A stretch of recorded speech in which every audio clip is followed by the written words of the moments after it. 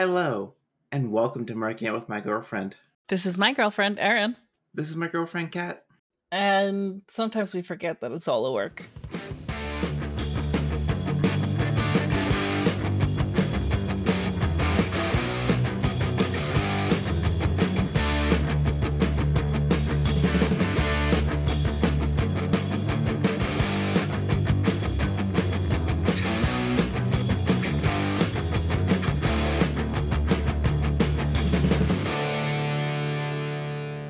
Okay, formalities out of the way. We can go back to tangenting.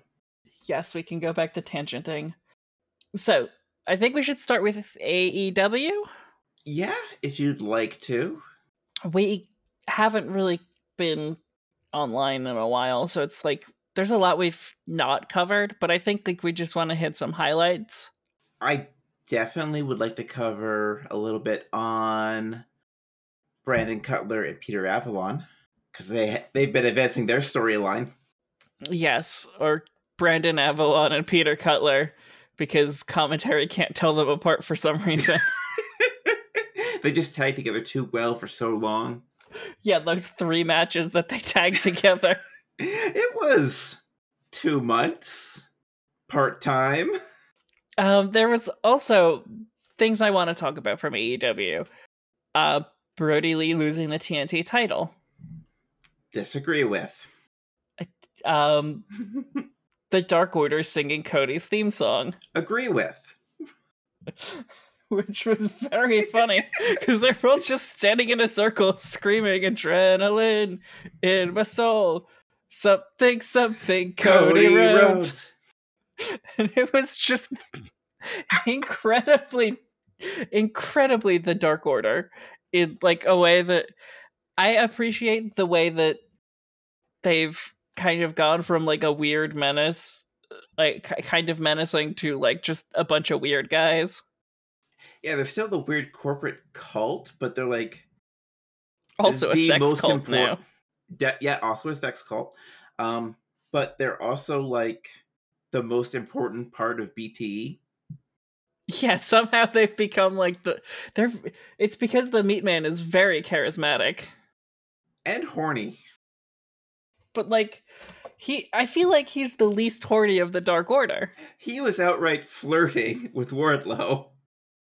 Yeah, but it's Wardlow. Wardlow seemed into it. Just saying, like, the Meat Man is what I like. Silver is definitely the least. He's the most horny, but the least perverted. Does that make sense? Okay, I think I get what you're saying.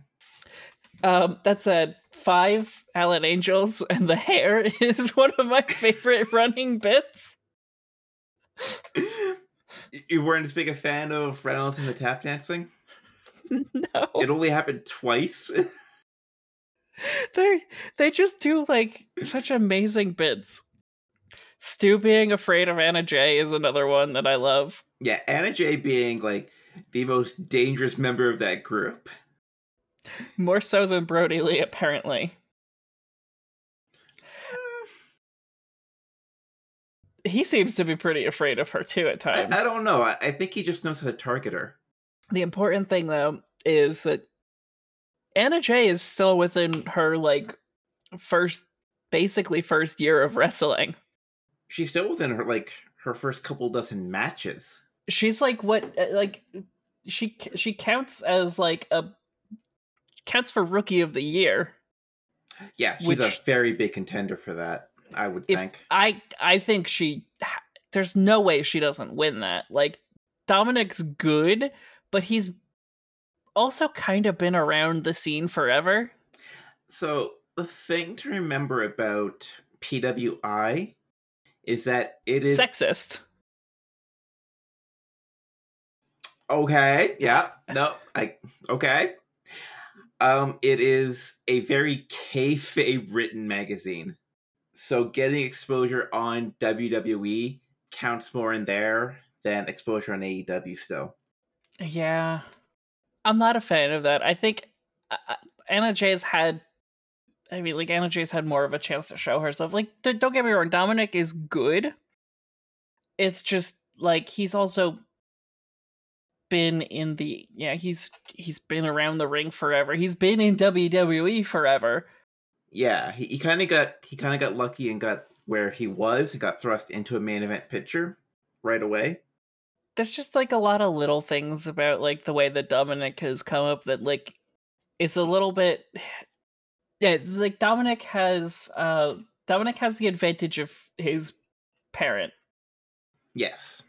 And or his other parent, depending on which conspiracy theories you believe based on his height. Yes.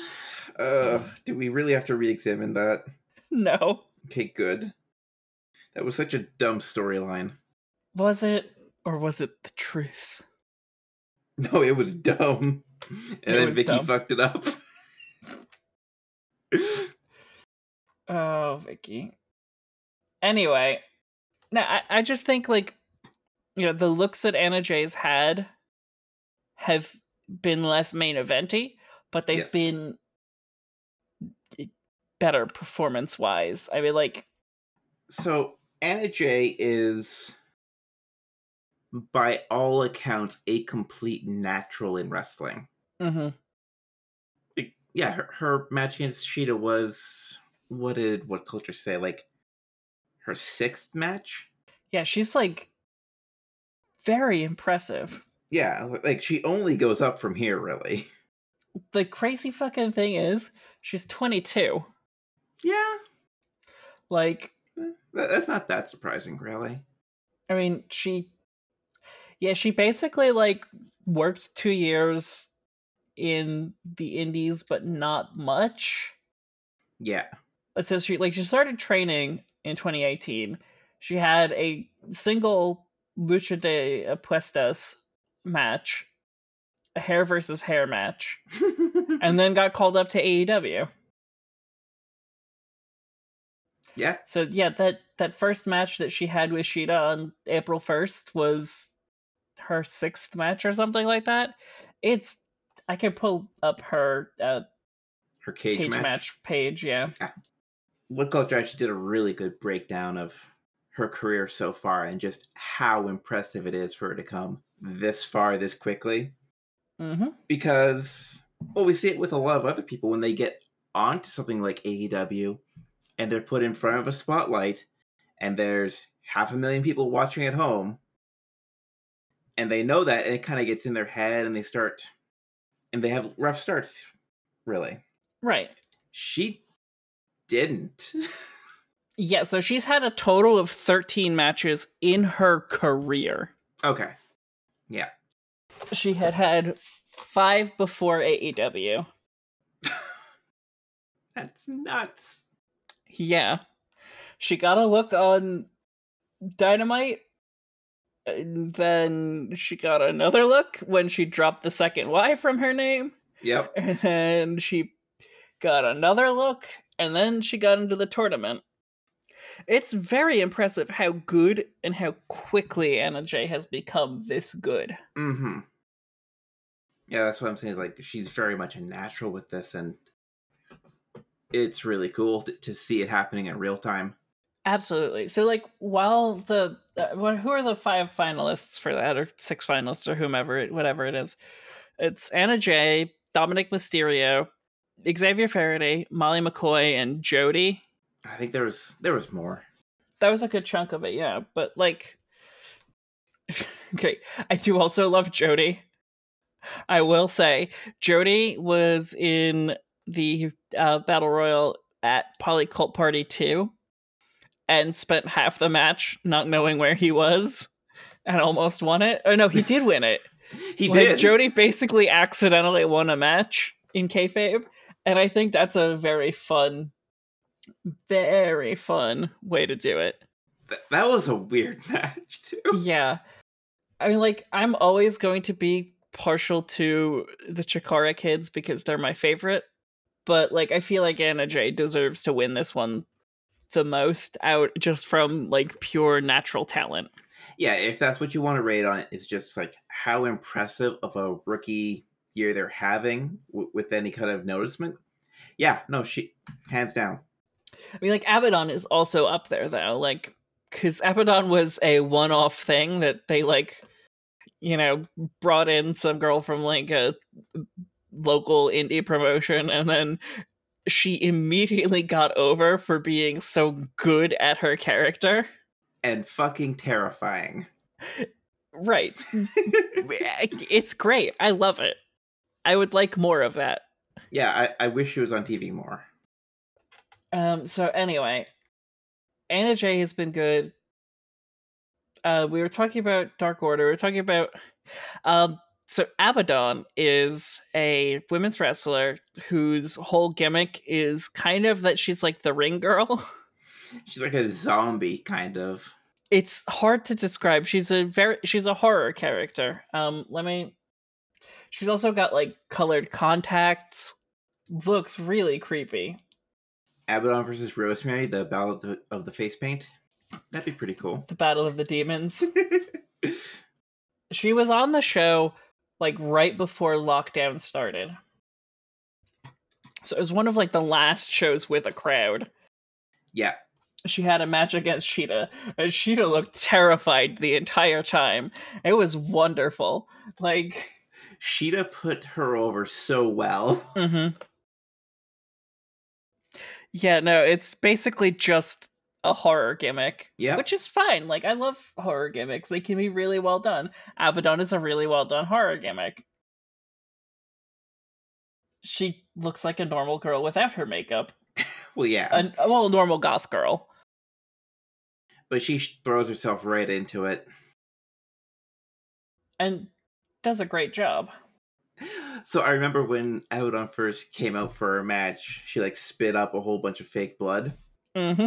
And then looked at the camera, and I saw she had like one white eye and one black and red eye. Mm-hmm. And I'm like, did she just spit some of that into a contact lens? Gosh, I hope not. That's just her look. Yep. Yeah, her gimmick is the living dead girl.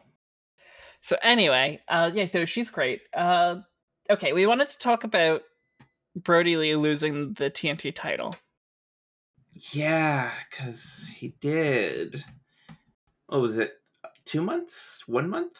If that, long enough for Cody to finish filming his stupid show. Yeah. So after Mr. Brody Lee got a 3-minute squash victory on Cody, Cody then disappeared to film his stupid America's Got Talent knockoff. Yeah. Finished filming the America's Got Talent knockoff, and then came back and took the belt back. Which feels very anticlimactic for Cody's story and for Brody Lee's story. Yeah, it doesn't feel nice having Brody Lee as like a placeholder champion. Mm-hmm. I did enjoy the dog collar match, though. The dog collar match was phenomenal. Like, everyone involved in that got a little bit of color. It was a very good match and a very memorable match, unless your name is Jim Ross. Oh, no. JR forgot about that match this week on Dynamite. Yeah, he thought Darby was in it. Yes, no, the dog collar match was extremely kinky. I'm just gonna go ahead and come out and say the dog collar match, they were not dog collars, they were BDSM collars. They were attached with a chain. There was a whole run-up of Mr. Brody Lee on Twitter talking about Brandy keeps calling him daddy. The Dark Order is a sex cult. Yes. So it checks out that they would use BDSM equipment to have a dog collar match. I appreciate the fact that they trusted Silver and Reynolds, or Silver at least enough to have him out there in Brody Lee's corner. Like, the Meat Man being what he is, he's a good hype man. Like that's his thing. He's a good young kid, and he can hype people up. Now that's an interesting change, actually, on this week's BT that they did. Was right. Previously, Mr. Brody hated Silver. As in, would actually physically abuse him at times. Yes, with the papers. But after him showing up for the dog collar match, Silver was the only one that didn't get kicked out of the office. Mm-hmm. So, because Silver earned his spot by being loyal. So anyway, I'm just not a fan of giving the belt back to Cody immediately. yeah. I think the dog collar match would have been great no matter what. It feels weird having Brody Lee hold the title for such a short time. Yeah, especially when we've seen such long reigns for every other title in the company. I mean, like, someone had to be the first short reign, right? Yeah, that's fair. Yeah. And, like, part of that is if someone's got to be the first short reign, it's gonna feel bad for them. But, like, I mean, I personally don't mind seeing the titles change hands more than once a year. Yeah. And I'm actually a little bit disappointed in that part of the anniversary show that was this week. In that we had 4 title matches. All the titles were on the line. Mm-hmm. Except the FTW title. Yeah, but that's not an official title, so we don't actually count that. But I know, but I love bringing it up when you say all the titles. Because I know I hate that fucking belt. It's so dumb. But yeah, we all 4 titles, all 4 official titles were put on the line, and not one of them changed hands. Okay, so for Erica's sake, the FTW title is a made-up belt that Taz gave to Brian Cage. That Taz gave to himself 20 plus years ago. Yes. For being the best in the business. Because, fuck the world and all that. It's a vanity belt. It means it means literally less than the BTE title. And they're deciding that with Gator Golf. Which, at least they're deciding it was something. Yeah, that's fair. Also, Gator Golf is a ton of fun. I love mini putt. We should do mini putt once things are open again. Yes. I feel like mini putt's gotta be one of the few places that, like, could feasibly stay open if it's an outdoor mini putt. Yeah, there's a surprising number of indoor ones, though. Canada. Yeah. But there's a dinosaur one up here that's outdoor. Okay, we'll figure it out. Anyway, okay, what else do we want to talk about? No titles changing hands. We should probably circle back to the thing that... I guess we'll talk about Cutler and Avalon and then let's talk about the anniversary show, then Cutler and Avalon, okay? Sure. We can do that. Okay, so the anniversary show was really good. Oh, yeah. It was frustrating that no titles changed hands. But at the same time, Orange Cassidy's challenge for the TNT title. Mwah. It was... Oh. Did you want to talk about that one first, then? Yeah. So Orange Cassidy and Cody... First of all, Orange Cassidy locked up with Cody for the first time ever. First time in an AEW ring, yeah. Orange Cassidy almost beat Cody. So we get down to, what was it? 19 minutes out of a 20-minute time limit. They make the announcement, and everyone just starts watching intently. Right. So it was a 20-minute time limit. They're down to the last 10 seconds. Justin Roberts is counting down from 10 to signal the end of the match. Orange Cassidy goes for the pin with just under 3 seconds left. It's like 3, 2, mousetrap, 1, over. And Orange Cassidy had the 3-second pin.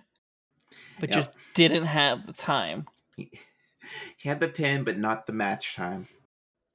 And Oh, Lexi, that's fine.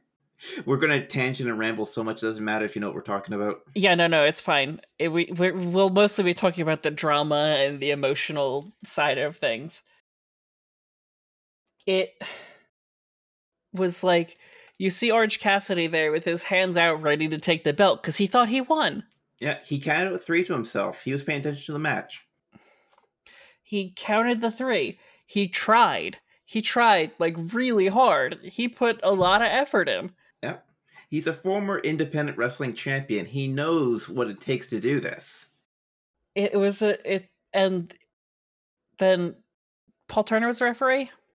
I believe so. Paul Turner walks past him with the belt like, no, you didn't win this. I didn't count 3. And he's just so defeated. He just like collapses. It's like he was orange crushed. Yeah. He was all pulp. After 1 year of learning to care about wrestling and seeing what the culmination of caring about wrestling got him, he's learned the Homer Simpson lesson. You tried your best and you still failed miserably, which means you shouldn't try at all. Oh, yeah. Like, and it'll be interesting to see what happens because in 2 weeks he has a rematch with Cody. Do you think they make Cody a transitional champion too? Part of me hopes so. Okay, so my thinking of the TNT title is it's the television title. It's the more middle of the road. You're not going Right. to have an AEW championship match every week on Dynamite. Right, but you can have a TNT title match every week on Dynamite. Exactly. So if you get that belt passing around more often than the other belts, then you have a really great chance to expose all the people that you want to be bringing up. Right. It's a good way to like take a mid-carder and give them a little bit more of a push-up. Yeah, it's kind of the same idea with the Intercontinental Championship back in the 90s that I think, where it's like, we're going to put this on this person who we plan to do things with. So we want you to see them and pay attention to them before they go off and do that. That's kind of my thinking. It's like, it's a spotlight. Yeah, it's a good way to like highlight a performer. I mean, like, you know, there are credible threats to the AEW title, right? Like, you have Lance Archer is a very credible threat to that title. Brian Cage, maybe a little bit less credible after his record. When Brian Cage is fully healed, yes, he will be. Obviously, now that Kenny is a singles wrestler, Hangman Will be. will be. Will Hobbs should be. Will Hobbs is one of those guys where I can definitely see in the future. Yeah, where when they're ready to start pushing him higher, he will definitely be a TNT champion. And then move on. Yes, absolutely. He's not ready for like the AEW title right now. No. From producer Aitsu, Archer, Cage, Pac, yes, definitely. When Pac's able to get back, I can definitely see him in the picture for the AEW title. I'm trying to think of who else could like reasonably fit the title picture for singles wrestlers. Honestly, like you could probably throw Brody Lee up there. I don't know about Brody Lee. Like he could be, but I don't know if he has been. You know? No, that's fair. Like, I mean, like because they've been booking him mid-card-ish. Exactly.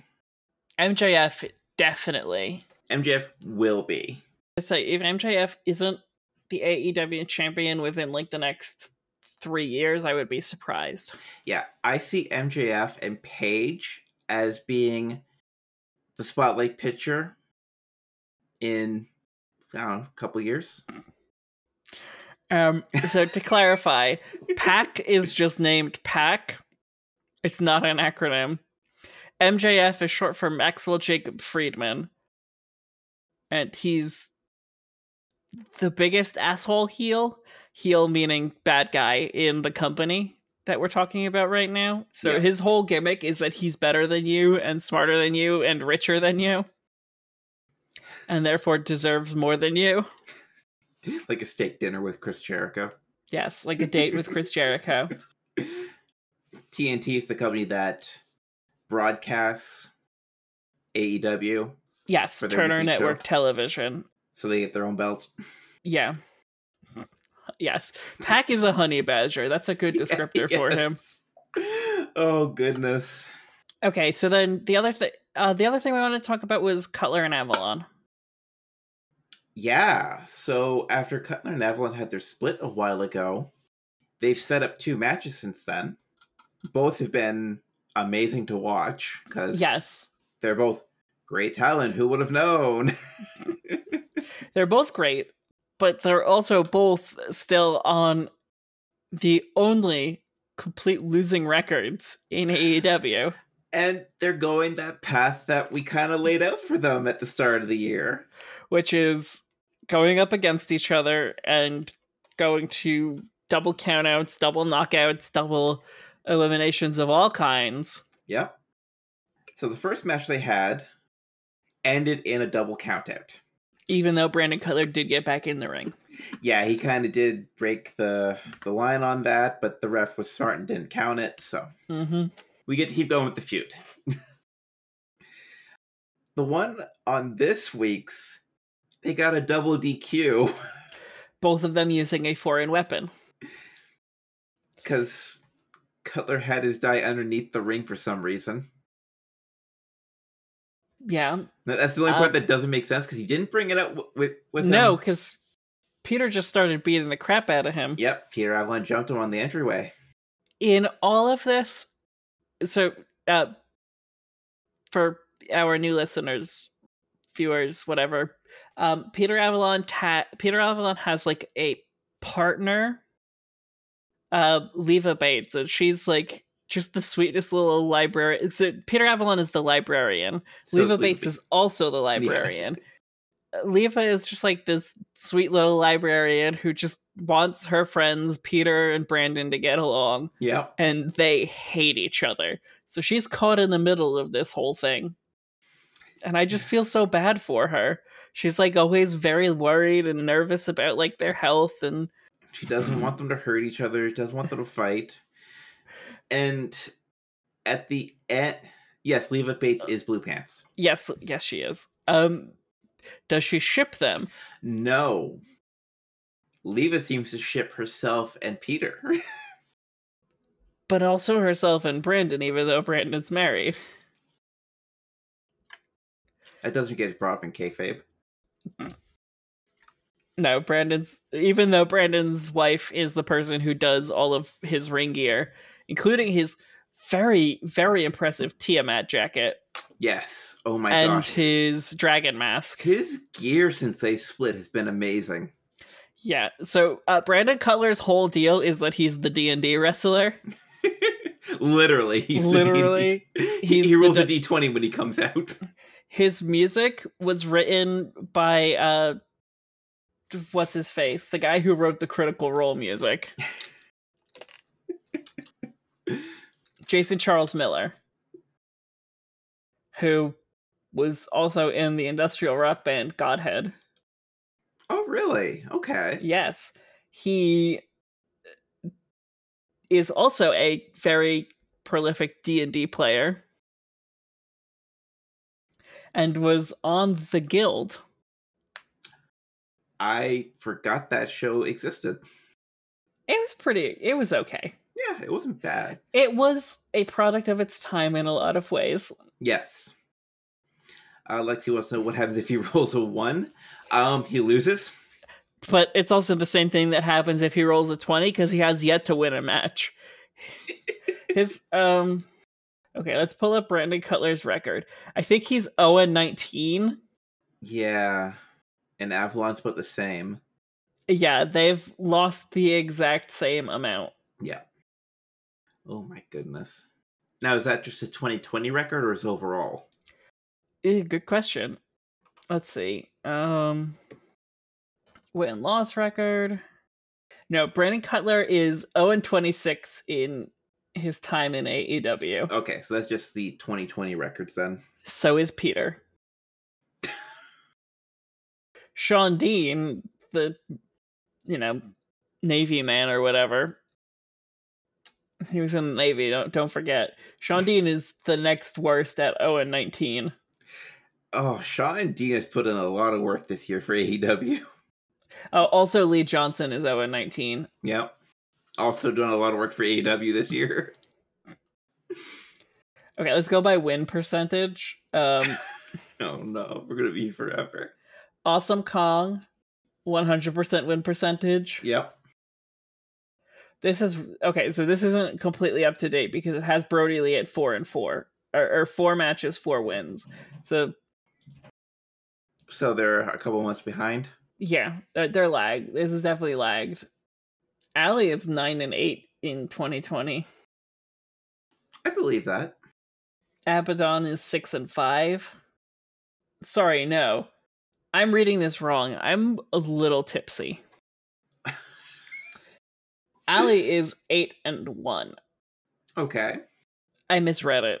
Because they have the wins, then the win percentage column, then the losses column. Oh, I see. I gotcha. Yeah, this lists no draws, but there's a lot of losing wrestlers in AEW right now.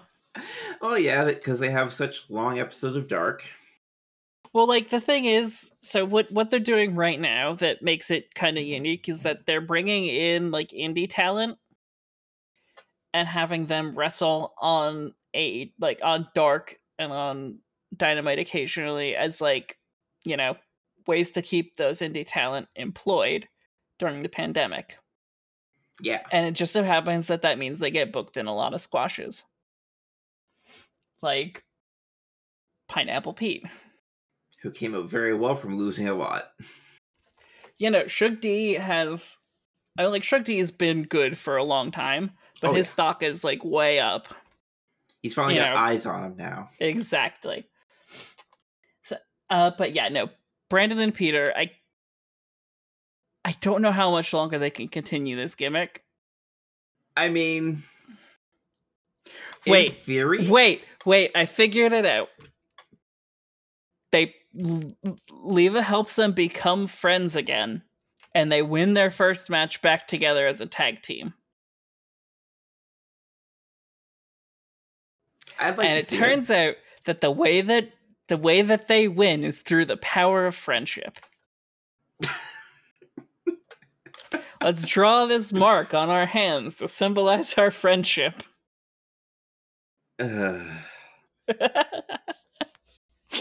What, do you have a problem with me referencing Yu-Gi-Oh? Yes. Okay, we'll find another fucking podcast to be on that. You could have referenced the Boo Boo Buddy Club. I could have referenced the Boo Boo Buddy Club. This is an official Marking Out with My Girlfriend endorsement. Watch Owl House. It's adorable. Owl House is wonderful. It's one of my favorite shows. Anyway, so, is that everything we want to talk about for AEW? I think so. We didn't talk about the street fight that they had. That was pretty fun. I like that Sue got to flip everyone off. That's all I had to say about that. I watched an episode of MTV's old knockoff Japanese game show, Silent Library, and Trent was on it, but it was baby Trent. When he was so still adorable. When he was still Trent Beretta. And he looks a lot like Sue when he was younger. Like he's gotten probably more daddish. Yeah. As he's gotten older, but he looked a lot like Sue then. The beard covers it up a lot, probably. Probably. Okay, that's all I had to say about that. Fair enough. So a street fight, basically, I think there were like no DQs, and you got to use as many weapons as you wanted from what was found in the parking lot, basically. For this one, they basically circled a bunch of cars around where they'd wrestle, and they just kind of broke everything. Yeah, no, there are a lot of broken cars. It was fun. Orange Cassidy was in the trunk. The Toyota kept running. It was very silly. It's probably not probably. It's definitely worth watching. Oh yeah. Okay, here's the thing. Even if we don't cover it here, AEW, whatever they put out, is worth watching. Usually. There's a few exceptions, but it's worth watching usually. So, but yeah, no, that it's all worked very safely, like as much as it can be. Yeah. Yeah, there were no like major injuries from that match. Trent did get caught blading his arm. Mm-hmm. So to clarify, blading is a thing that wrestlers do sometimes to basically they like give themselves a little cut with a razor blade to make it look like they're bleeding a lot. Just a little flick on the forehead, usually. Just a little. And it like produces a lot of blood, and it gives a really cool effect depending on your squeamishness when it comes to blood. I can handle blading. I can't handle light tubes. We'll get to that. We'll get to that. So, speaking of light tubes and things like that, let's get to GCW. Because GCW this weekend hosted, what was it called? The Collective? Yeah, they were hosting Collective in Indianapolis, Indiana, which was a 3-day event bringing together a bunch of different promotions to do like a super event that they missed out on doing over Mania week. Right. So WrestleMania usually, for those not in the know, is it's the biggest week of the year for indie wrestling. Because all of the indie promotions will go to the same town that has WrestleMania, and the people who are in town for WrestleMania that week get to go watch a bunch of indie shows.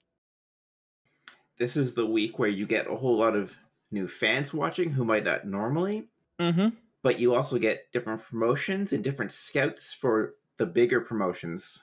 Right. It's like the biggest weekend in wrestling, or the biggest week in wrestling. And this year that didn't happen because of lockdown. Yeah. So they decided to have a version of that over the course of a long weekend in October. And it was still spring break weather. Yeah. It was pretty good. Like the event overall was good. That said, caveat before we start talking about this. There are a couple of wrestlers who've tested positive for COVID-19 since the event, which is not great. But the ones that we know about are being very open with their results and what they're doing to quarantine and letting the people they worked with know. Yeah, so like they're being... Someone somewhere was irresponsible who came to that event. Yeah.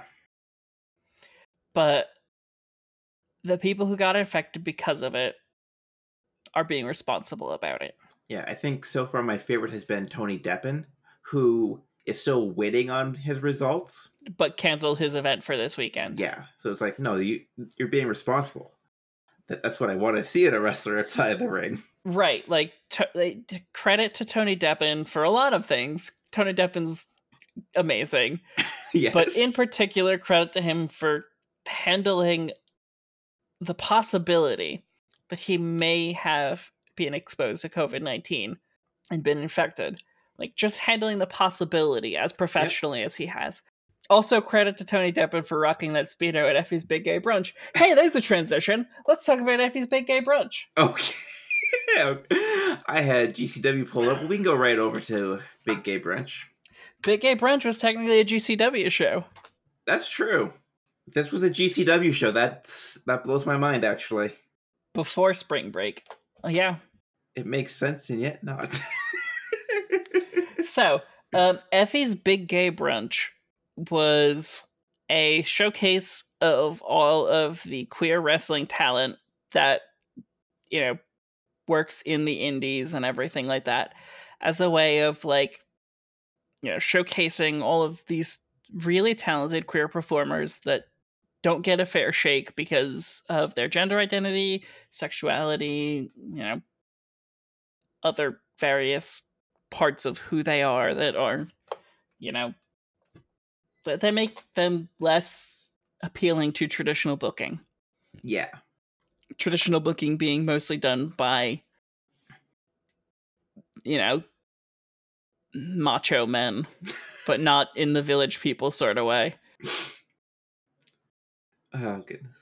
And we actually talked about this earlier in the week, where a lot of the people on this card might not have been considered at the original booking for WrestleMania weekend. Right, because in part because of their stock going up, in part because of companies going under, in part because they just weren't available. And in part, a lot of them came out this year during Pride Month. That's very true. Yeah. Yeah, a lot of them have been out for a while, but a lot of them did. There's a lot of talent that came out this year, and it's like very, very cool to be able to see, performers not having to be in the closet anymore, Kenny Omega, because they feel comfortable being themselves in public. Mm-hmm. And I like that. I'm all for more wrestlers coming out and saying, this is who I am, and if you have a problem with that, I will and can beat you up. And I don't have to be on your show. Exactly. I've got plenty of shows that will book me regardless of what you think. Yep. So, what stood out to you in this? Oh, so much. We're going to go through the whole card. Okay. I just... Come back when you learn about the transgender process, Junior. God damn it. A classic Jericho quote. Mm-hmm. Okay, so our first match on the card was Team Sea Stars, who are Ashley Vox and Delmi Exo, versus AC Mack and Ashton Starr. AC Mack is some form of queer. I can't remember exactly how he identifies. And then I can't remember which of the Sea Stars is gay. I'm sorry. It's okay. I look at anyone I think they're gay until proven otherwise, so. That's fair. So the Sea Stars are like real life sisters. One of them is gay. Yes. And they're staples along a few big indie promotions. Like, they've done Beyond shows. They've done Shimmer. Shimmer. They've done Chikara shows as well. When those were a thing. Rest in peace. The hopes and dreams of Chikara, but not the actual people behind it. Yes. That was a fun match. Like, it was a good way to get the crowd warmed up. Like, it was early, so it was the first match of the day. This was 11 a.m. Yeah, this was 11 a.m. Eastern. I hadn't finished brunch by this point. No, it was, to be honest, it's hard to go on first in a show like this. Yeah, there is a lot of expectation. And I have to give them, all four of them, credit for putting on a phenomenal match. Yeah. Given that they were first on the card, regardless of card position, they put on a great match. And it just set up the crowd so perfectly for what else was coming. Because they didn't just set them up for, like, the next match or the rest of the card. Like, this was an entire day. Yeah, this was a setup for this show, the 4 p.m. show, and then the, 8 p.m. show. Yeah. So, it was... And I guess... Oh, no, they were doing 4 shows a day, weren't they? They were doing the morning, the afternoon, the evening, and then the midnight. Right, there was, super late shows that we just did not stay up for. Yes. So, yeah, no, credit to the Sea Stars, AC Mack and Ashton Starr, for putting together a very, very good opening match for the Saturday events. Producer Aitsu wants us to know that this brunch didn't come with unlimited breadsticks, it came with unlimited Twinks. True. We will explain that in a bit. So, we had the next match. One of the matches that I was looking forward to the most. This was the one I really wanted to see. And I just want to highlight that none of these matches... There was only one match that was under 10 minutes.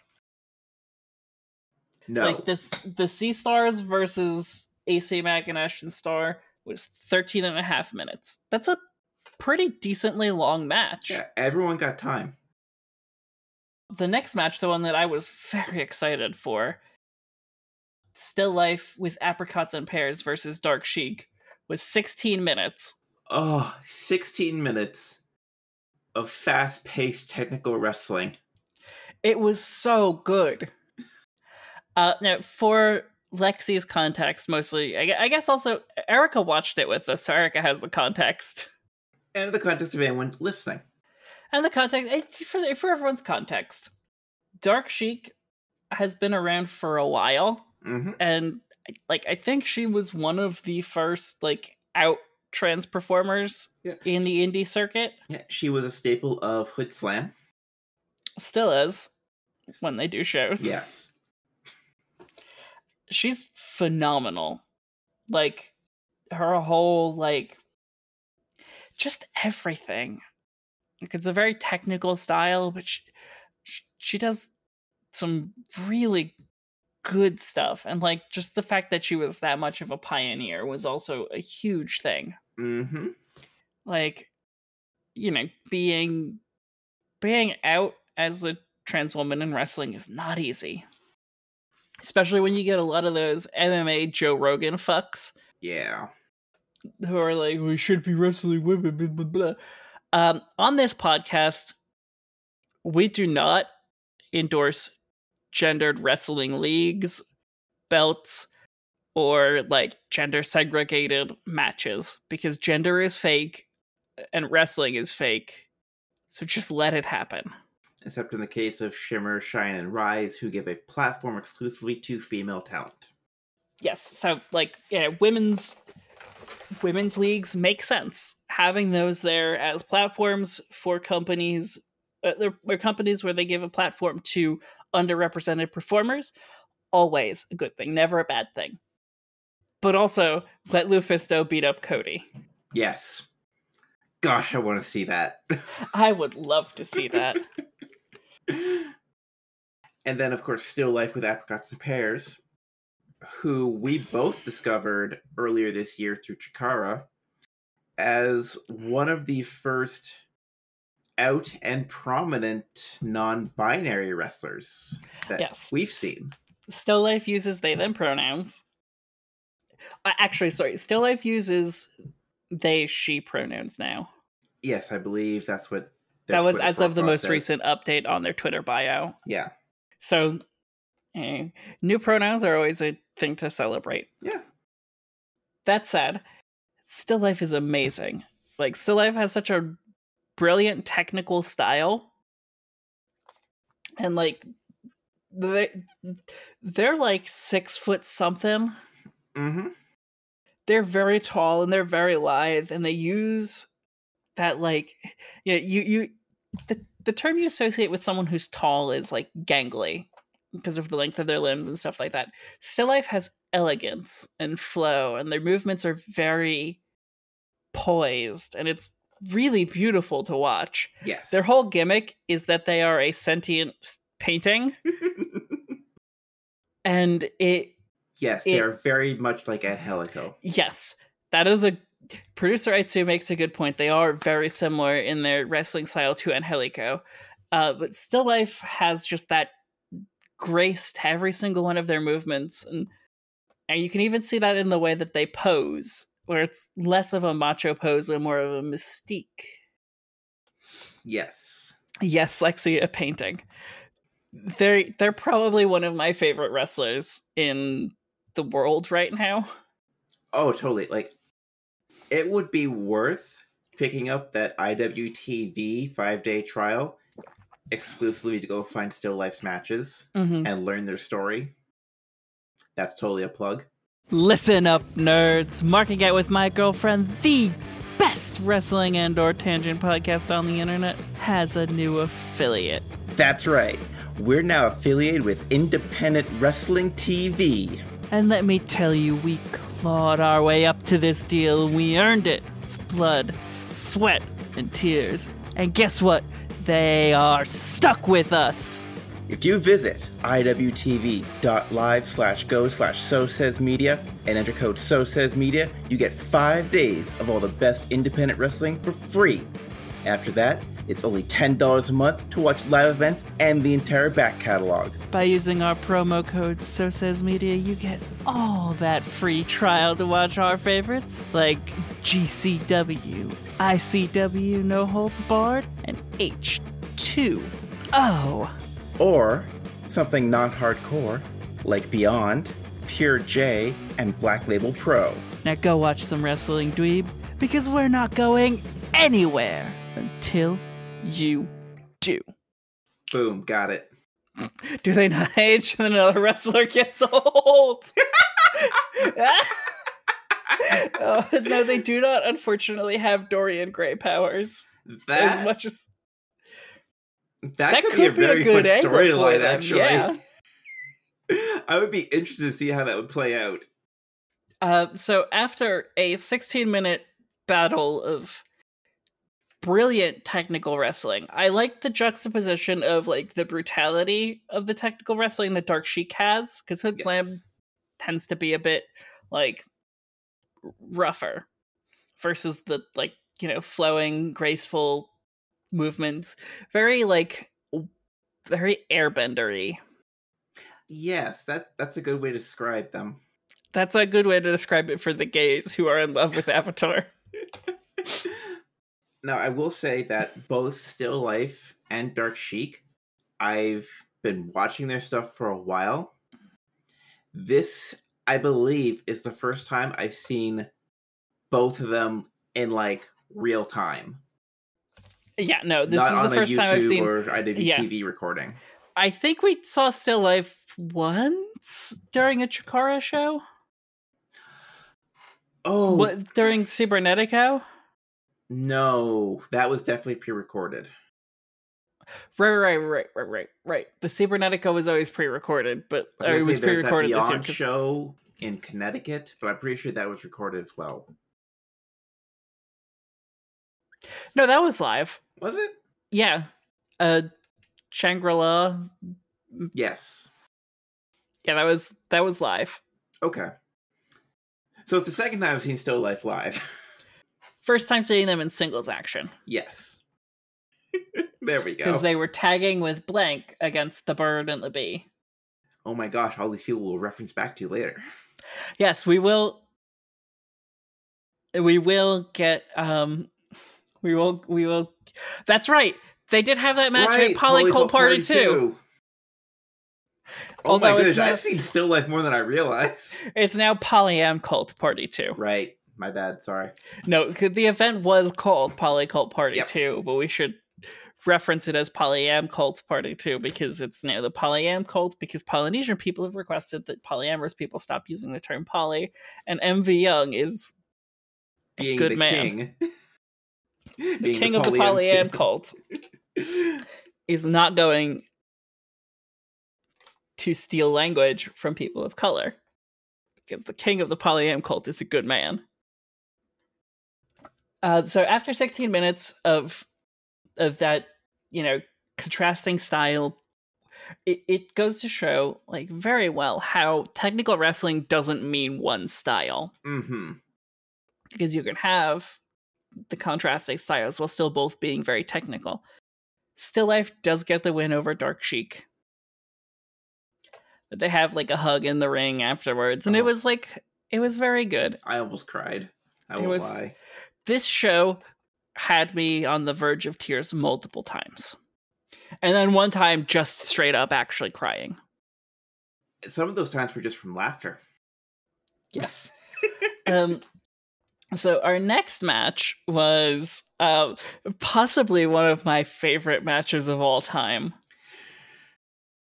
Oh wait, I'm sorry, not that one. that the one after this one was one of my favorite matches of all time. I skipped over the 8-man tag match because I know Aaron hates 8-man tag matches. But I'm also torn because Billy Dixon, MV Young, Josh Wavera, and O'Shea Edwards on a team. Okay, so this was there was an event on Joey Janela's Spring Break called the Clusterfuck. This was more of a clusterfuck. Yeah, this was more of a literal clusterfuck. So it was the second year crew, the one called Manders, Mance Warner, and Matthew Justice, And teaming with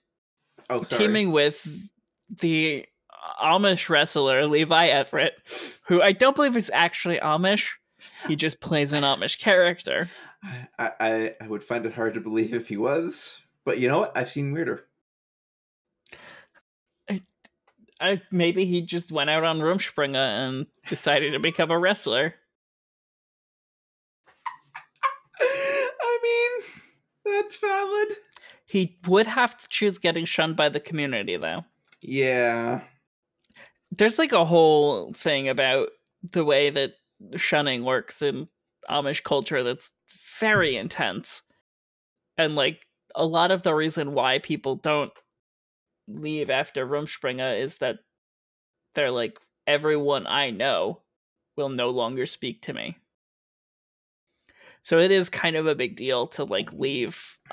This is entirely unrelated. I watched a couple documentaries on Amish culture. It's fun. It's interesting. It certainly. I've also watched a documentary about ferret owners. That was the worst thing I've ever seen. There was some lady who wrote songs about ferrets and like tried to sell CDs at ferret conventions because there are ferret conventions. There were ferret conventions. That doesn't surprise me. After the few ferret owners I've known, that doesn't surprise me at all. Yeah. So anyway, the 8-man tag match was highlighted by the fact that O'Shea Edwards kept getting hit by his own team. Yeah, no, after the second time, I actually posted on Twitter, it's like, when O'Shea Edwards starts beating the hell out of his own team, I don't blame him. Yeah. No, there was a lot of good in this match, though. Like, yes, a lot of it was messy. Yes, as you get with an 8-man. Oh, sorry, I got off topic. We only introduced half the card. I introduced the other half. That's right. I'm sorry. I haven't had alcohol in like a month. Has it been that long? Wow. Okay. Yeah, because I'm just hitting the green. Oh, jeez. You know, golf practice. Yeah. Gotta get your putting up. No, so it was the bar fight between MV Young and Matthew Justice was really, really good. Really intense. I'd like to see them go 1-on-1. I would too. It's gonna happen. Like they both have said like, I want this to happen. Yeah. It might be a Ring Light Championship match. Does MV still have the Ring Light Championship? I'm pretty sure. He won it Polyam Cult Party too, right? Wait, didn't Jody win? I'll pull it up. No, Jody won the Battle Royale. Which then got him into the match. I don't remember Polyam Cult Party 2 very well. I more remember Molly and Still Life selling smashed canvases. Amish are the ones with the hats and horses. Yes, they're the ones who don't embrace any technology whatsoever. They're distinct from Mennonites who do embrace some technology. They're both sects of Anabaptist.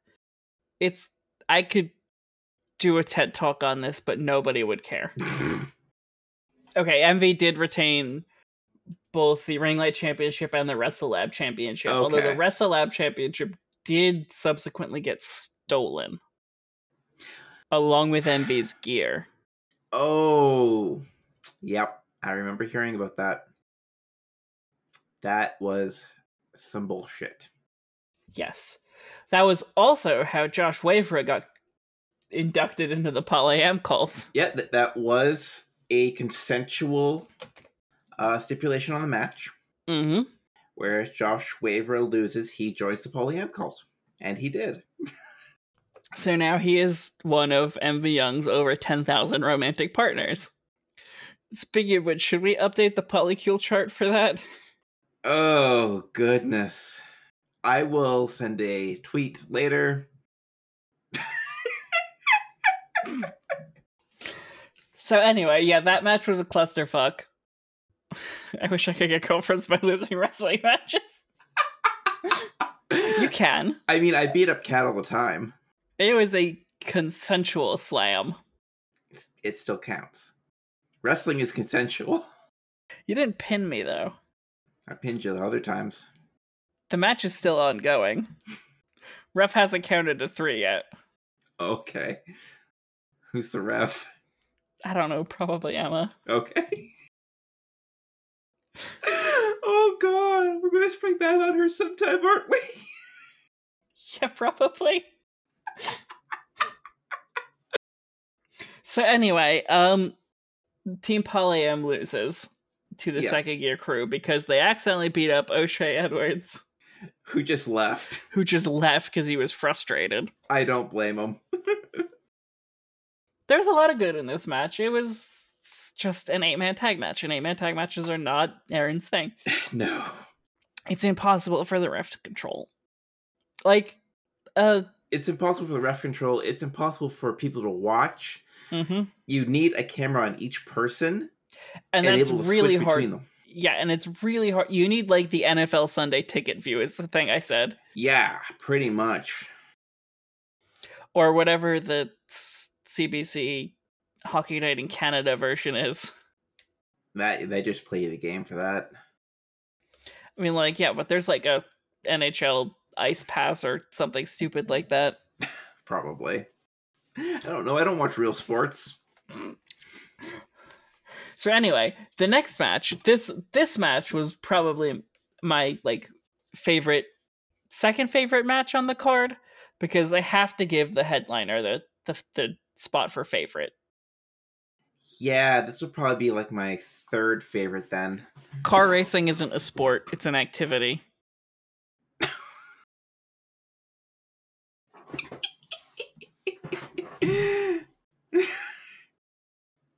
I do like racing cars. But they're not athletes, they're drivers. I don't know, they work out like athletes. They're drivers. Anyway, Jamie Senegal and Alley Cat. Jamie Senegal and Alley Cat in a match where Alley Cat started the match by simping hard at Jamie. Could you maybe please pet my belly? It was like aggressive simping, and it was adorable. And then she got stepped on. Mm-hmm. Which, like, you know. And then I thought, I wouldn't mind getting stepped on. Yeah. It was just a very, very fun match. I will say there was more interference than I usually like to see. Yeah, that was maybe a little much, but like I still think it worked out like pretty well, all things considered. Yeah, as a they match. put on a very entertaining match. I would watch it again. I would have no problem with that. I will actively watch it again because it was one of my favorite matches of all time. Mm-hmm. We still have to show Emma. I think when she wakes up tonight. Does she working overtime tonight? Yes. She's not tomorrow night, though. Okay, so yeah, we will show her this match because it was very good. The simping alone is worth watching. The simping alone. I'm going to try to find her tweet where she posted pictures of the simp. Jamie Senegal hit an incredible rebound German suplex off the ropes that was like, there's a GIF on Alley Cat's Twitter that you can watch, and it's really good. Oh yeah, every time they do it, it's really good. Okay, hold on. We're almost to the point where we'll be able to find these more readily. Nah. You can keep talking. I don't know what else I have to really say about this match. Other than Jamie Senegal being really hot. Yeah, no. They're both very attractive people. That's the thing. Pardon? That's the thing about, like, most of this card was very attractive people. Yeah. Yeah. Okay. I mean, the whole next match is based on being attractive people. Yes. It was an event of attractive queer people who happened to be wrestlers. And then some twinks. Okay, here we go. What is this? That's Alley Cat doing the... Oh, the simping, okay. I love her face makeup. It's good. I've done that face makeup before. I'd try to do it again now that I have, like... Paint? You know, actual stage makeup. Not just acrylic? No, when I did the Alley Cat look, it was all eyeliner. Oh, okay, right. Warhorse was acrylic. Warhorse was acrylic because that's what Warhorse uses. True. He uses the fucking Michaels store brand acrylic. His poor skin. Yeah, I mean, he wears it for a couple hours, eh? Mm-hmm. Okay, so speaking of twinks. The Twink Gauntlet. Yes. Effie had the Twink Gauntlet, which was a series of loosely defined as twinks. The definition of twink for this match was very wide. Seriously, you should watch this match. You should watch this whole card. You know, everything from Jimmy Lloyd to Perot, the Twink Hunter, as he was called. Yes, Perot was the Twink Hunter. To the runway of Tyler Klein and Calvin Couture, who are definitely twinks. Tyler Klein and Calvin Couture, extreme twinks. To Tony Deppen in a size too small Speedo. Kind of a twink. Molly McCoy, a she-they twink, but a thicker she-they twink. Molly's my favorite. I love Molly so much. I can even get past the fact that she's a Flyers fan. Wow, that takes a lot, actually. That takes a lot, because I fucking hate the Flyers. But yeah, this match was bonkers. It was crazy from start to finish, and it lasted almost like 25 minutes. Yeah, so because they didn't want to do like a normal battle royal because of the COVID restrictions, right? They had a gauntlet instead where you had to beat someone, then whoever comes after them, whoever comes after them. And it started out pretty normal until Perot, the Twink Hunter, arrived. Perot is huge. And he's a bear. He's not a twink. Yes. But, like, that was kind of the conceit of the match, was that it was the Twinks versus the Twink Hunter. Yeah. And Perot made pretty quick work of everyone. Even Molly McCoy, who he powerbombed into a wall. He powerbombed into a, like, cinder block wall. It's very much Helen Gymnasium. Mm-hmm. It was fun, though. Like, I strongly recommend checking it out. Like, this whole show was very good. And then once Perot gets through his reign of terror, Effie comes out with a megaphone. It's like, you are not going to dominate my twinks. I am now bringing unlimited twinks. I just sent out like a bunch of twinks all at once. And then eventually Devin Monroe comes out. There was someone who was dressed as a sex doll, but not an actual sex doll. Are you thinking Yoshihiko from the other? No, Yoshihiko was in the clusterfuck. The clusterfuck. But there was the a dude. This showed. There was a dude in a sex doll outfit. Yeah. Was that this match or was that the next one? That was this match. Okay. I don't remember that part specifically then. Because that was the question mark that's listed on this event card. Okay, that's fair. So yeah, no, it was very silly. So this person was in a like morph suit that was painted to look like a blow up doll. It was very funny. Yes. Then our next and penultimate match of the card was the shortest match of the night, morning, early But also afternoon. the most hilarious. It was the Too Hot for TV match. That was originally booked as Priscilla Kelly versus Effie. She wasn't able to make the show. Yeah, Priscilla had to pull it for familial reasons, which is justified and entirely understandable. So they got a replacement at the last minute, Marco Stunt. AEW performer Marco Stunt. You would not expect to see here.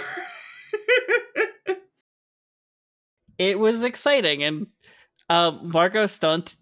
There was a lot of kink gear. There was sex toys involved. There were sex toys involved in this match because, again, it was the not safe for or the Too Hot for TV match, which meant it had to be. Effie got like a lube shot into his eye from a dildo that jizzed. After getting a ring egg put in him. Mm-hmm. After taking a cropping. Mm-hmm. What else was there? There was a lot. Surprisingly, no pinwheels. Yes, there was also wax play. There was wax play. Yes, that's true. It was buck wild. Yeah. Anyway, yeah, it was a lot. Marco Stunt beat Effie. We can move on from there. Honestly, if it sounds like something that you'd be entertained watching, go watch it. Otherwise, you're okay to skip it. I mean, like, it was funny in how, like, absurd it was. Yes. Like, it wasn't, for being that heavily kink focused, it wasn't that sexual. It wasn't sexy at all. No, it was not at all. It was definitely done humorously. Yes. Now, the main event of the night was the one that, like, among all of the ones that I was looking forward to, this one was probably the one I was looking forward to the most. It was Sonny Kiss, the AEW performer, versus Cassandro El Exotico, probably one of the first, if not the first Exotico. If not the first, the biggest. Definitely the biggest, and definitely the longest tenured. Yes. Cassandro has been wrestling for a very long time. And Cassandro was an out queer wrestler before there were out queer wrestlers. And he has been doing this for a very long time. And has been doing it incredibly well for a very long time. And if it wasn't for Cassandro, a lot of the people, even on this card, you might not know now. Mm-hmm. Because a lot of what Cassandra did was show that, yeah, I might be gay, and yes, I might dress effeminate, but I'll also kick your ass. Yep. And that, like, added a lot of legitimacy to queer wrestlers as they started to come out, you know? A big part of that is owed to the fact that Cassandro paved the way for both out gay wrestlers and campy wrestlers. Yep. Because, like, you know, you could be like there are gay wrestlers who are just gay wrestlers. Yeah. Then there are gay wrestlers or queer wrestlers who are like camp, who just like live in a way that's like, yeah, if I'm gonna be gay, I'm gonna be extra about it because it's fun. I'm gonna have fun with this because the world doesn't want me to. It's like, even just on this card, you can look like O'Shea Edwards is a bisexual man. Effie is a gay man who's extremely extra. Right, Alley Cat is a pansexual woman, and, you know, she is out and proud, and also her gimmick is that she's a literal cat. Who doesn't like getting caught in the rain. Doesn't like getting wet. Likes getting her belly rubbed for a second, If you rub for too long, she will attack you. You know, like, we have Still Life, who is playing the character of a sentient painting. Who is a non-binary individual. It's like, these might not be things they could express without someone like Cassandra doing it first. And, like, dealing with all of the, like, legitimate, terrible homophobia and harassment, like, just vitriol and hatred. Cassandra deserves millions of accolades that hopefully he continues to get as his career continues, because he's still in incredible ring shape. As this match showed, oh my goodness.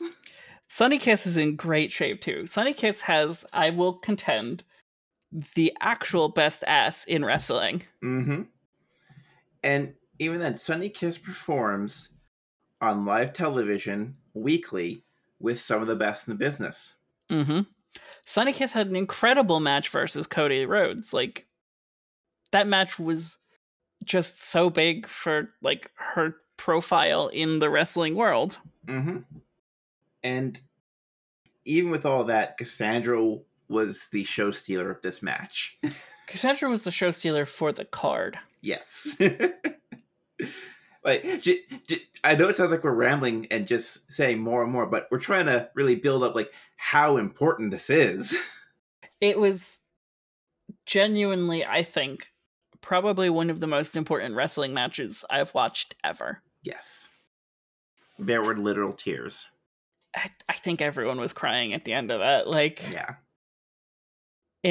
Cassandra did end up winning the match. But that's not important, you know, compared to everything that match meant. Yeah. That still means, and that, like, there's a very good documentary about Cassandra. Cassandra the Exotico. It's a 2018 documentary that, like, details all of, like, everything that he had to go through to get where he is now. And I strongly recommend watching that. Like, even if you don't care that much about wrestling, it's like, for me, it's one of those things that I'd love to be able to host a screening of for Pride Month sometime, like, at a theater. Depending on how many independent theaters survive COVID, there's a couple in Toronto that I think would probably be amenable to it. But yeah, no, it's a good. This, at the end of this match, I was crying because it was really, really, really special to watch and be a part of in the way that I was, even just as a fan. And I enjoyed getting to watch Cassandra, you know, get a standing ovation from everyone who performed that morning, and it was really, really good. Mm-hmm. If you watch nothing from that card, except if you watch one match from that card, make it that match over everything else. You deserve that for yourself. It was very good. Okay, on a quick, abrupt key change, Orange Cassidy versus Ricky Shane Page at Joey Janela's Spring Break.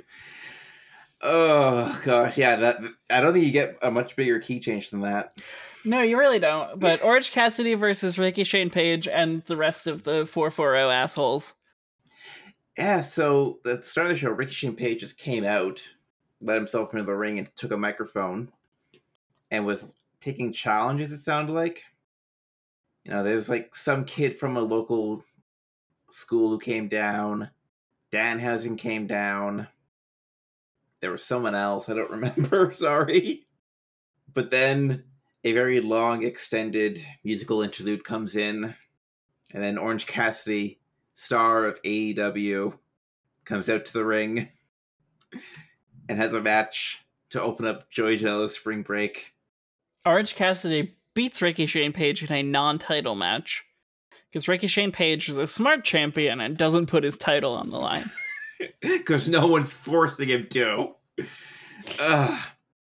This is why the 30-day rule was always a good thing. This is also where we get our first of many chants for this weekend of fuck Ohio. Because everyone hates Ohio. Everyone hates Ohio. Don't worry, I still have it bought, so we can still watch it sometime. It's only an 8-minute match, so. And like 440's whole deal is that they are from Ohio. Literally, that's the gimmick. It was a fun match, though. Orange Cassidy actually tried, and it looked really good.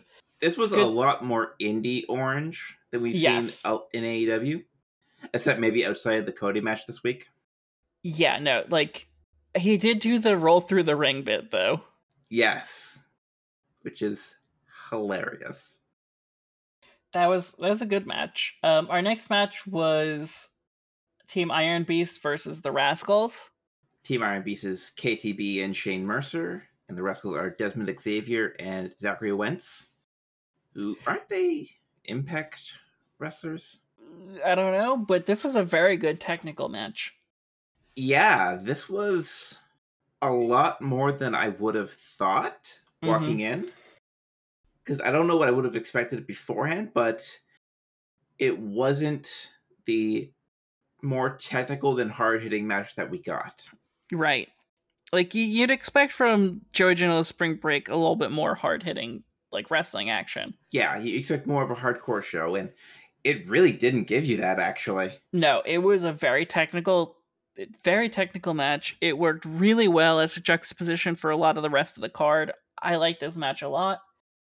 I liked this event a lot, but, like, you know, there's a lot of good matches.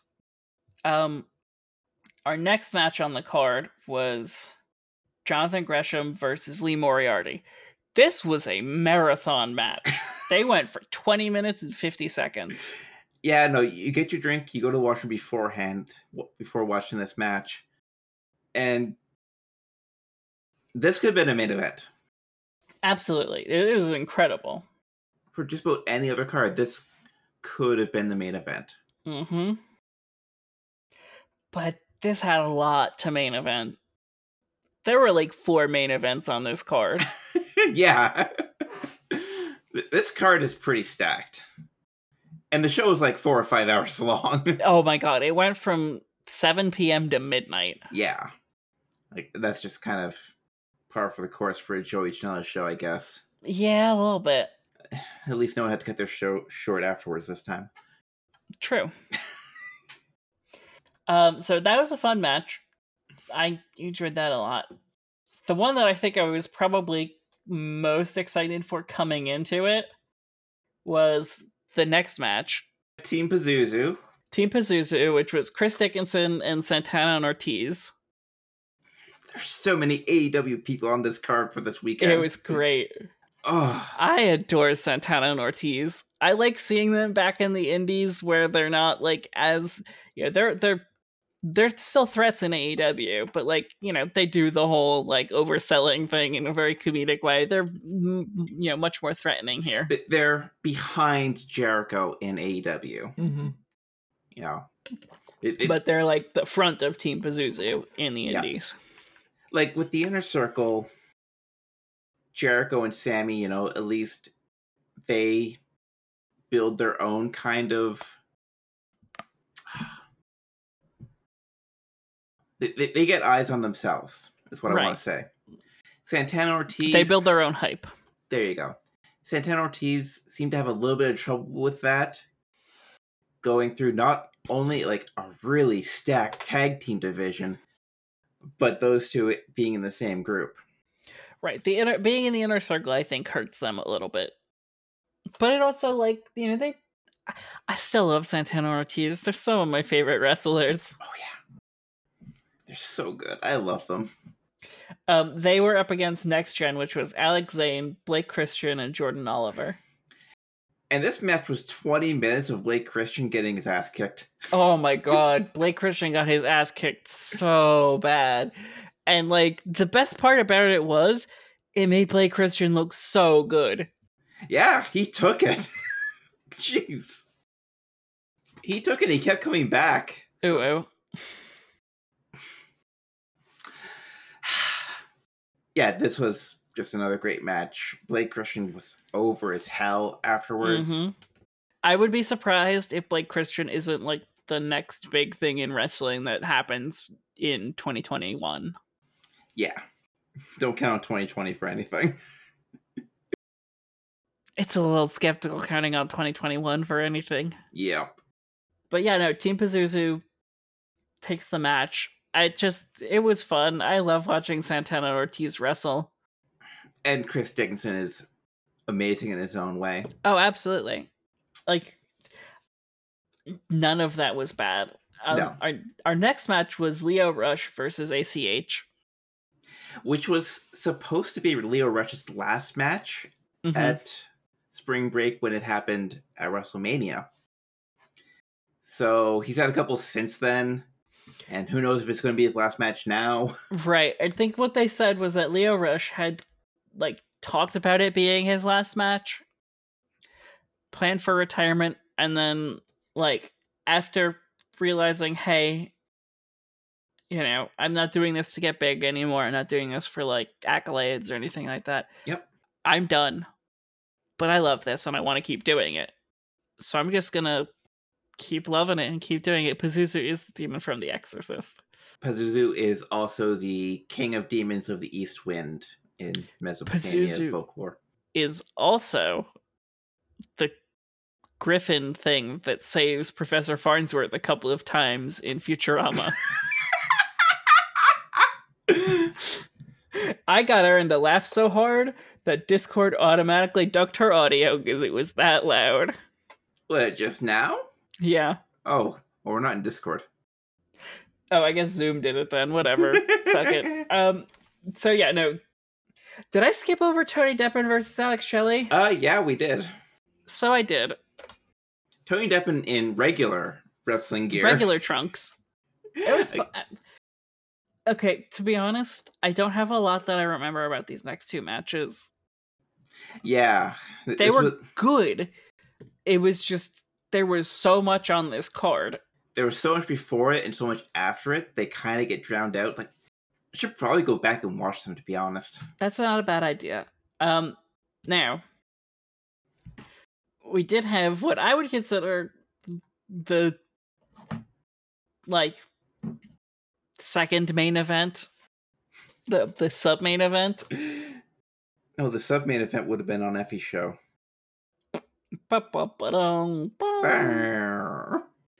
Okay, so we had Ricky Morton of Rock and Roll Express versus Joey Janela. And boy, that was a match. Ricky Morton can work his ass off. Mm-hmm.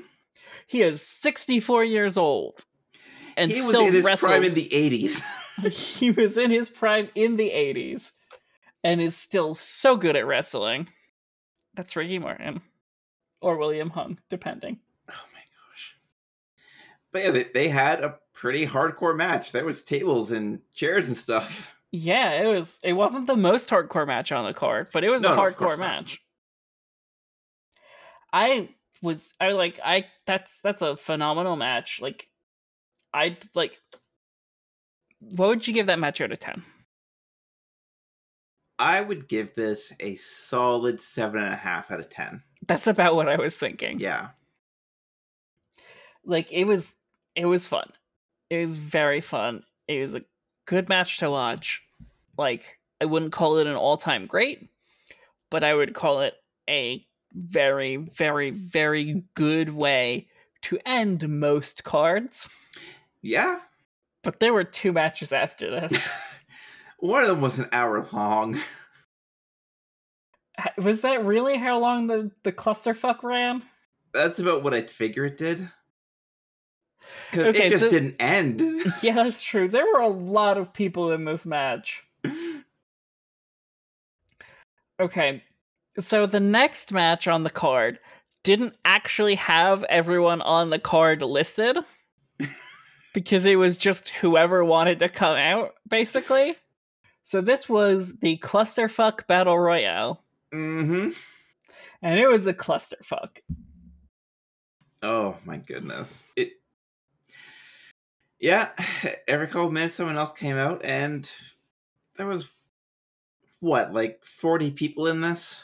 Yeah, Kevin Koo, Flash Flanagan, Dominic Garrini, JTG, Calvin Tankman, Kerry Awful, Nick Icky, Kerry Morton, Cody Lane, Juicy Finau, Eric Ryan, Billy Starks, Eddie Only, Kung Fu Janela, Atticus Cougar, Cassandra Exotico, Jody Threat, Matt Justice, Mance Warner, Gregory Iron, AJ Gray, Solo Darling and Willow Nightingale, Cabana Man Dan, Manders, Levi Everett, Paro, Robert Anthony, who you may recognize from AEW and losing there, Frank the Clown, Okay. Eliana Black, I'm going to keep going, Dylan McKay, Steve Sanders, John Thorne, Griffin McCoy, Charlie Tiger, the Stunt Brothers, Ellis Taylor, Cole Radrick, Lord Adrian, Tahir. Did I say Jamie Lloyd yet? I don't remember. The Invisible Man, who eliminated 4 people. Yep. Yoshihiko, who eliminated the Invisible Man. For those who don't know, the Invisible Man isn't actually there. It's just a pretend wrestler that they act like is there, and everyone bumps like they're being hit by a real wrestler, but it's just a pretend wrestler. If you want to see a wonderful match, you can find the Invisible Man versus Invisible Stan, as refereed by Bryce Remsburg. Yeah, so that was Spring Break 2? I think so. But from that, you can understand, like, why Bryce Remsburg is where he is. Yes, so Bryce, basically, in the Invisible Man versus Invisible Stan match, Bryce Remsburg, as the referee, had to be the one selling everything. Yep. That match only happened because Bryce was there. That match could have only happened because of Bryce. And it's a phenomenal match. It's on YouTube. You should go out and watch it. Yep. He sold every single... The crowd helped. I will say, the crowd is an essential... The crowd is an essential part of selling an Invisible Man match. Because the crowd, like, cleared space, like there were performers and everything like that. Like, the crowd really bought into the whole, like, Invisible Man versus Invisible Stan. It worked well. Yeah. Did I mention Nate Webb yet? Did I mention? Okay. Shark Boy, Thunder Kitty, Nasty Leroy, Starboy Charlie. I don't know if I've said Atticus Cougar yet. All of 440. Yeah, all of 440, basically. But, Sugar Dunkerton. I forgot Sugar Dunkerton was there. I don't see where he was eliminated. Maybe he wasn't? I don't know either. But maybe he just left. Yeah, so the 3 ways, they were like, if you went over the top rope, if you got pinned... Or if you submitted. Or if you left the building. Yeah. Nate Webb ended up going to the bar and getting 3 beers over the course of this match. Yep. And still won because he never left the building or fit any of the other criteria. So he got to relax for a good portion of the match. It was a clusterfuck. Yeah, but they had a sex doll versus an Invisible Man. So they made special note of Juicy Finau, who got on a plane to this show to volunteer to set up the ring to try and get into this match. The clusterfuck was basically open to whoever wanted to be in it. Yeah. I probably could have got in there. Probably. I was in a wrestling match once. It was actually twice. I had 2. What's your record? I don't remember because of the head trauma. I mean, that would be completely valid. I'm pretty sure it's 1-1. Okay, that works. So our next match was our final match of the night, which was a death match. For those not familiar with death matches, they are not Aaron's cup of tea. They're not many people's cup of tea. this match involved a fuck ton of light tubes. Yeah. So fluorescent light tubes where like they're like about yo big. About 6 feet. Yeah, and they're just tubes of like fucking gas and glass.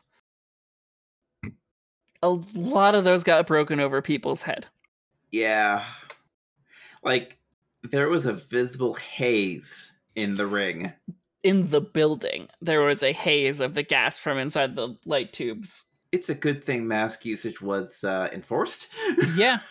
It was a bit of a there was a lot of blood. There was a lot of toxic fumes. A lot of breathing in mercury or whatever. Yeah. It's a death match. It was Matt Tremont's last match. Yeah, so they kind of went out with a bang here. Yeah, Matt Tremont had to... Yeah, he's a deathmatch guy. You don't go out without a bang in a deathmatch. Same... And, like... It was also their first match with a real crowd in a really long time, so it was their, like, tribute match for Danny Havoc. Mm-hmm. Who passed away earlier this year. Rest in violence, Danny Havoc. That applies when you're a deathmatch wrestler, not just a baseball player. True. I'm just gonna throw that out there. I'm told this was a very good death match. Oh my god, it was so good. I couldn't watch half of it. I will state, for the record, I'm a little bit fucked up, so I enjoy death matches. Blood is not a thing that bothers me. It's usually a perk. We've talked about this on the show before. I know we have. Everyone knows I have a blood kink. We'll just leave it at that. I enjoyed it. There was a lot of blood. It was fun. But yeah, a bunch of people ended up turning this one off because it was too much. Emma ended up like being like, okay, this is too much for me. Yeah, Emma had to close her stream to watch it, so. It was fun. It was good. I liked it. I think that's everything we had to talk about, though. Do we want to go over the Masked Wrestler real quick? Yes, because we watched that last night. Yep. So, IWTV, who you can use our social media code and link to get 5 days free and check out the Masked Wrestler, is doing a new tournament series of independent wrestlers wrestling through a tournament, masked and completely covered. Yes, so their whole body is covered. They are masked, they're wearing gloves, everything, so you don't know who they are. Everyone looks the same except for the color of some accents on the gear. It's the applique that they put on the gear. There you go. That's the word. And they have the first Watch Closet Champion, by the way. Producer Etsu says Aaron is very good at watching an indie wrestler and saying who they are. So apparently I am. Yeah. So yeah, they do a brief interview with everyone where they go over like what's the hardest part of not knowing who your opponent is going into this, and tell 2 truths and a lie about yourself. And they have judges there. This week was Chris Statlander, Billy Dixon, and Mr. Brickster. The Brickster, the bad guy from Lego Island. Yep. And their job is to try and guess who the wrestlers are by their performance. So we had this week. This week was very good. Like, it started out as like the whole thing was a very generic wrestling match. There was some Lucha it's the Masked Singer, but for wrestling. Yes, it really is. Yeah, it exactly is. I'm still explaining to people like me who don't watch The Masked Singer. I don't either. But yeah, it was a very basic technical match they did, so it was kind of hard to try and figure out who it was. There were some little hints that Aaron picked up on. There was tells. There were tells in a specific move, or a way that a hold was countered, or in stance and poise. I might be too into this. No. That's the point of this whole thing, is to guess. Yeah. And then at the end of each match, the loser has to unmask after the judges try and guess. The judges did not guess who. I guess I should tell you, this week's match was Genkai, who is the pink wrestler, and Barf, who is the green wrestler. Because why wouldn't you name them Barf? After the character from Spaceballs. Yep. So watching this... I'm a Mog, half man, half dog.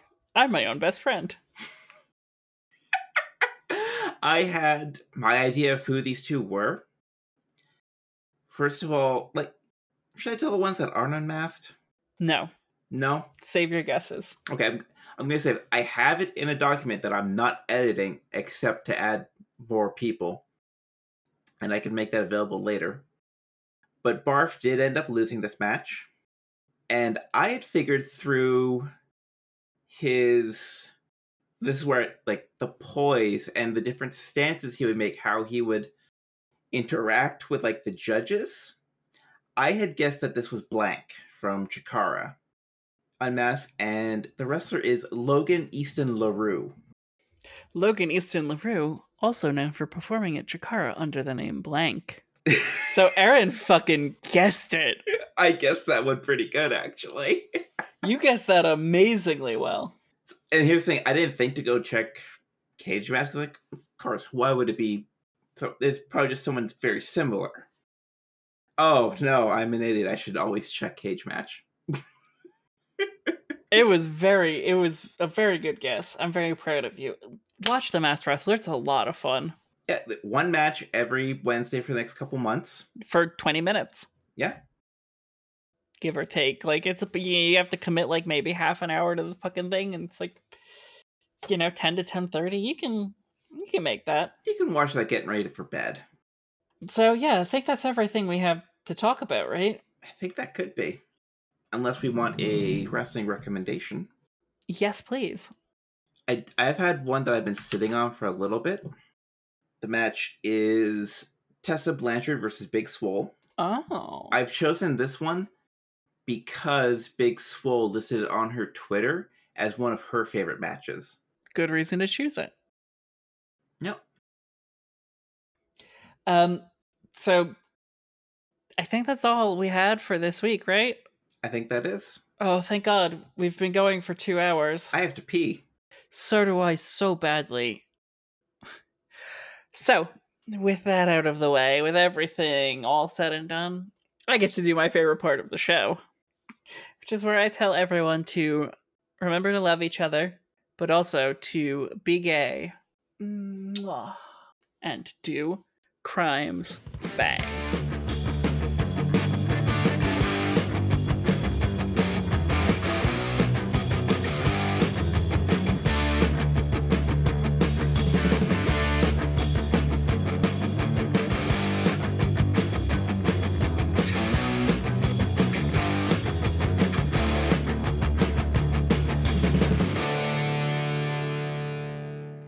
Marking Out with My Girlfriend is a production of Sosa's Media. Check us out at SOSES.ca. Music has been provided by Sounds Like an Earful. Welcome to Rhodium Public Radio. I'm Gleek LaFoe. This is This Rhodian Life. This week, Checo and Chatsa, A Legacy of Leadership.